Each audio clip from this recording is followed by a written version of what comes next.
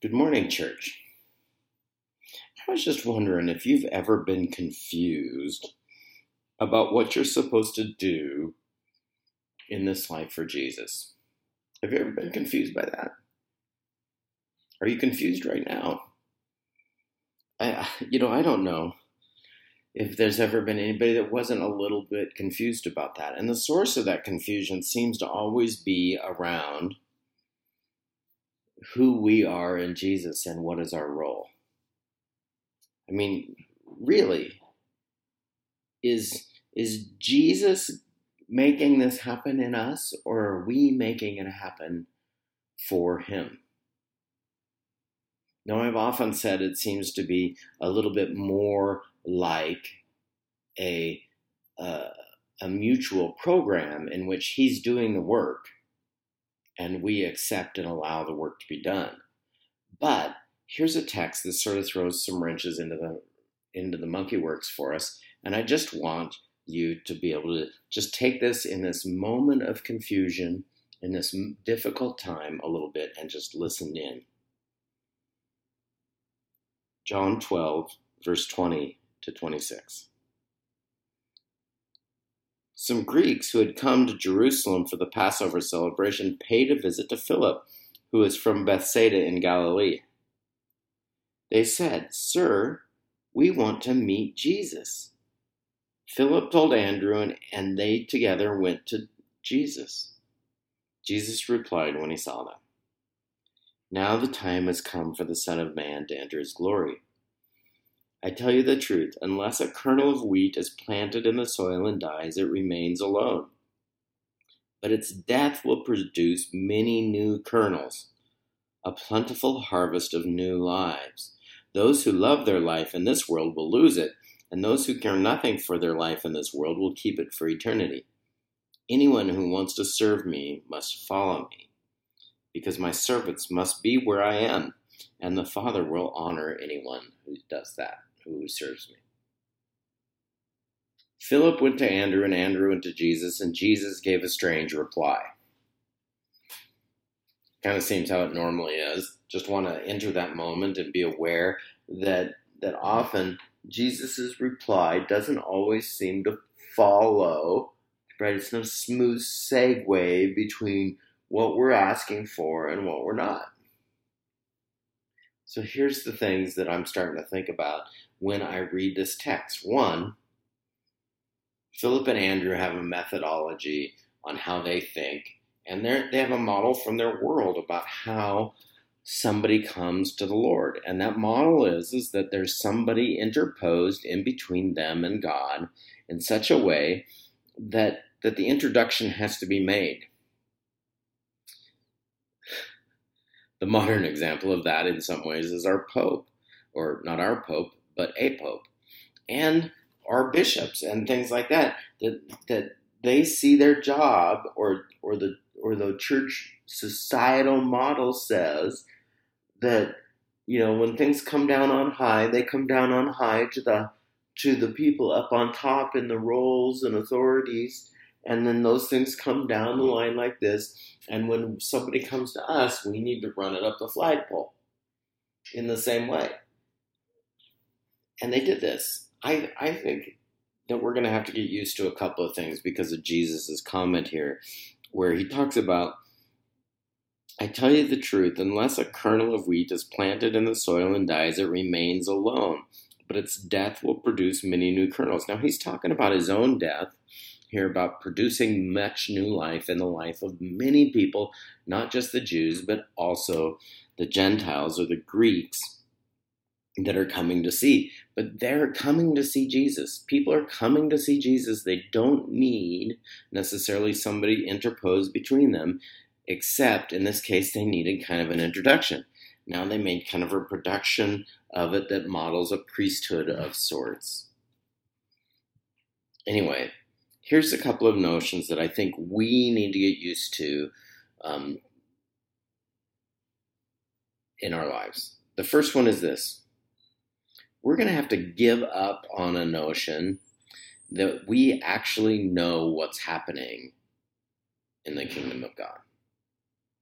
Now, we have some general ideas, but I mean, the day-to-day nuts and bolts operations of the kingdom of God are pretty much impervious to us going, well, this means this now. I've got a gal on Facebook that she's putting out a note from her denominational prophet every week or something like that, and I'm telling you, get ready. The clouds are lifting of your understanding today. Daily prophetic, blah, blah, blah, blah. It's essentially the same as trusting a fortune cookie or a horoscope for what's going on in your life. I think we have to get used to the moment of not actually being in on it. Jesus has an understanding of what's going on, and it's deeper and fuller than we're used to. So we're going to have to get up. We're going to have to give up on the notion that we actually know the day-to-day nuts and bolts operations of how the kingdom of God is being formed. Now, if we have to give up on the notion of actually knowing what's going on, I think we're actually going to have to give up on a secondary thing, which most of us don't like giving up on. In this case, right, Philip thought that the way to go to get to Jesus was to take him to Andrew, because Andrew was higher up in the chain of the disciples, often thought about Peter's brother Andrew. Anyway, Andrew is listed as one of the first four, and Philip is one of the last four, generally in a hierarchies of what the Bible calls the disciples. And so it was right to go up the chain, to run it up the chain and get permission to do that. Instead of just taking the Greeks straight to Jesus, he went and asked for kind of permission or a methodology, or maybe he didn't have access or something like that. But if we don't have the day-to-day operations, nuts and bolts system understanding, we're also going to have to give up on our idea that our opinion changes how the kingdom of God is done. That being said, we spend a lot of time running things up the flagpole or requiring that they be run up the flagpole before they happen. Here's the example. The Greeks say to Philip, Philip goes to Andrew, Andrew goes to Jesus. Jesus says something. We're going to have to give up that the way we think or the way our opinion says the world operates is the way that the world operates. We're going to have to give that up, because if we don't actually know how the kingdom of God operates, our opinion on how it operates probably is just as invalid as what we think is going on. Number 3, we're going to have to give up the priority of place as intermediary between Jesus and the new harvest. I know that's really a difficult thought, and we need to think this through, but we need to think this through, and often as gatekeepers at the church, we think that people have to come to us, and then they have to sort of become part of the church, and they do all this thing. But the truth is that people can walk right into the service and have direct access to Jesus. They can have direct access to Jesus without the service, without us. However, the way God forms a people is through interactions of a community. And so the church, it becomes more of a vehicle after the fact than a vehicle during the fact. And the more we require that it has to be done this way and it has to be done all that, because we don't actually understand how it happens, we don't understand how a heart is changed, how individual hearts is changed. I think if you think a long time about, you might be able to look back and see 16 ways that your heart was changed. But I think it's ridiculous to think that while that heart change is going on, you know why and exactly how that's happening. And if you don't know how and why it's happening, then your opinion on how it should happen probably doesn't matter as much as we think. And we're going to have to give up the need to require ourselves as intermediary. Here's the Pope and the Bishop and all these things in our life. We require an intermediary. Sometimes we require that it's us that's the intermediary, and sometimes we require an intermediary for us. None of that is how it happens. That's all after the fact.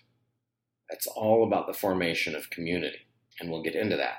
So we got to give up on our roles. So here's the spot where Jesus says that unless a seed dies and is planted, it doesn't give life to anybody else. It just remains alone. And that's really about him. But anyone who wants to serve me must follow me, and my servants must be where I'm at. Jesus gave up his life, so he gave some stuff up to follow the Lord. We have to give some stuff up to follow the Lord. And one of those things is that we are the standard. We're not. So how do we get it wrong? We get it wrong, when we interpose ourselves between God and somebody else, or we require somebody to be interposed between us. I said this a couple of weeks ago, and I need to say it again. Many of you look at pastors as though they're under shepherds and have this special intermediary position between themselves and God for you. That's not what that role is about. I'm a sheep too, just like you. I need a savior just like you do. I have a role in the development of his people, but I'm not the savior. I'm not the manufacturer of life preservers for the kingdom of God. I'm not the distributor. I'm much more of, well, let's make sure that it's being worn right person. But even then, I don't have the authority. I can only give the instructions that I'm given. And my opinion on those instructions doesn't necessarily work so well. How many of you understood how to put on a life preserver the very first time you saw one? It doesn't make perfect sense, does it? Until you realize that its sole purpose is keeping your mouth above the water. It doesn't really care about where your feet are. Anyway, we get it wrong when we interpose ourselves or require interposition for ourselves. Number 2, we get it wrong when we only ask ourselves how it should be done. We don't stop to listen to God's opinion. We spend a lot of time listening to our own opinion, and we don't pause to wonder whether our opinion is wrong. So we get it wrong a lot because our lives need to be changed as much as those that we're talking about.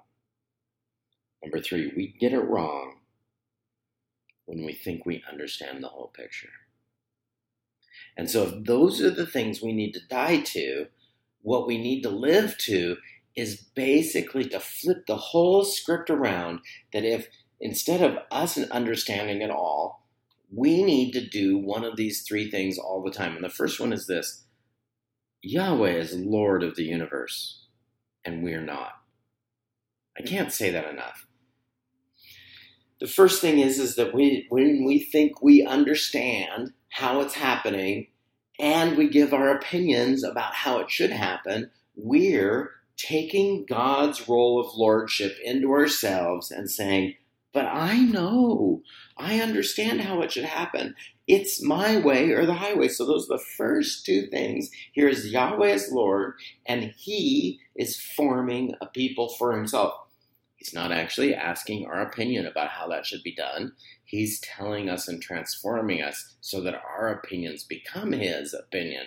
But we have to give up our opinions first. And I've met a lot of longtime believers that have never quite gotten to that spot where they're giving up their opinion on how salvation happens or grows or maintains within the others.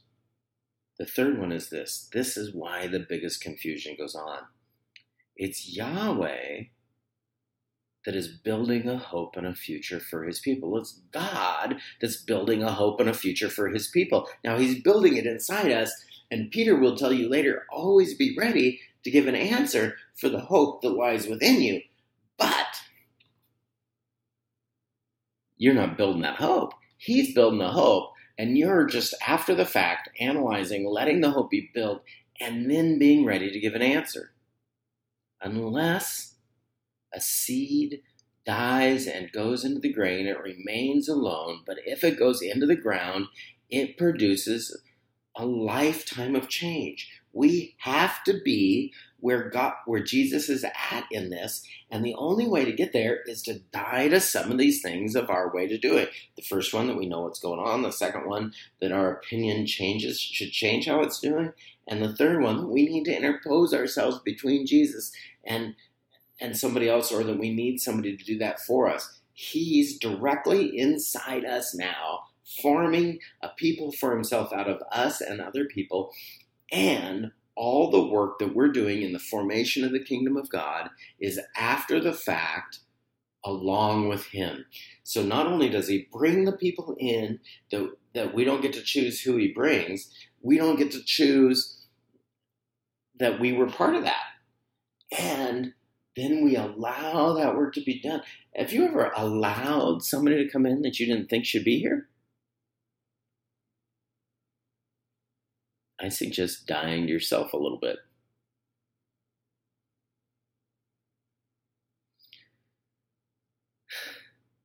On that note, let's pray.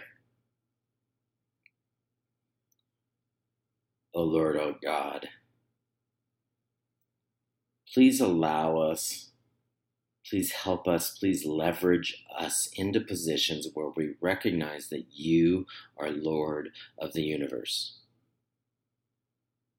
And then if you're Lord of the universe, then it's your opinion of how it happens and how the entry into your kingdom happens, that you would allow in us the ability to get rid of all of our little opinions and listen to you. That we might welcome those who come, and that we would allow you to build in us a hope for the future that requires us to die to some of these other things in our lives. So strengthen us for this journey, Lord. Gird up our loins in the old language. Bring us to you, that we might be your people as you brought us to be. In your precious name, Lord. Amen. Just a few announcements so that you might know what's going on in the church. We are in our service in phase 3 a little bit. So it's okay right now that if you bring your lawn chairs for you to sit near your cars or within some social distancing regulations with some other people, and the speakers still work, so out in the parking lot you can hear what's going on. Next week, not this week, but next week, we will be moving to 9 in the morning instead of 10, so that it's a little cooler in the parking lot because we don't have much shade. So, A, you can bring your chairs, and B, service is changing to 9 because we're outside, and because of that, we don't have a bunch of shade, and so we'll be moving the service up an hour.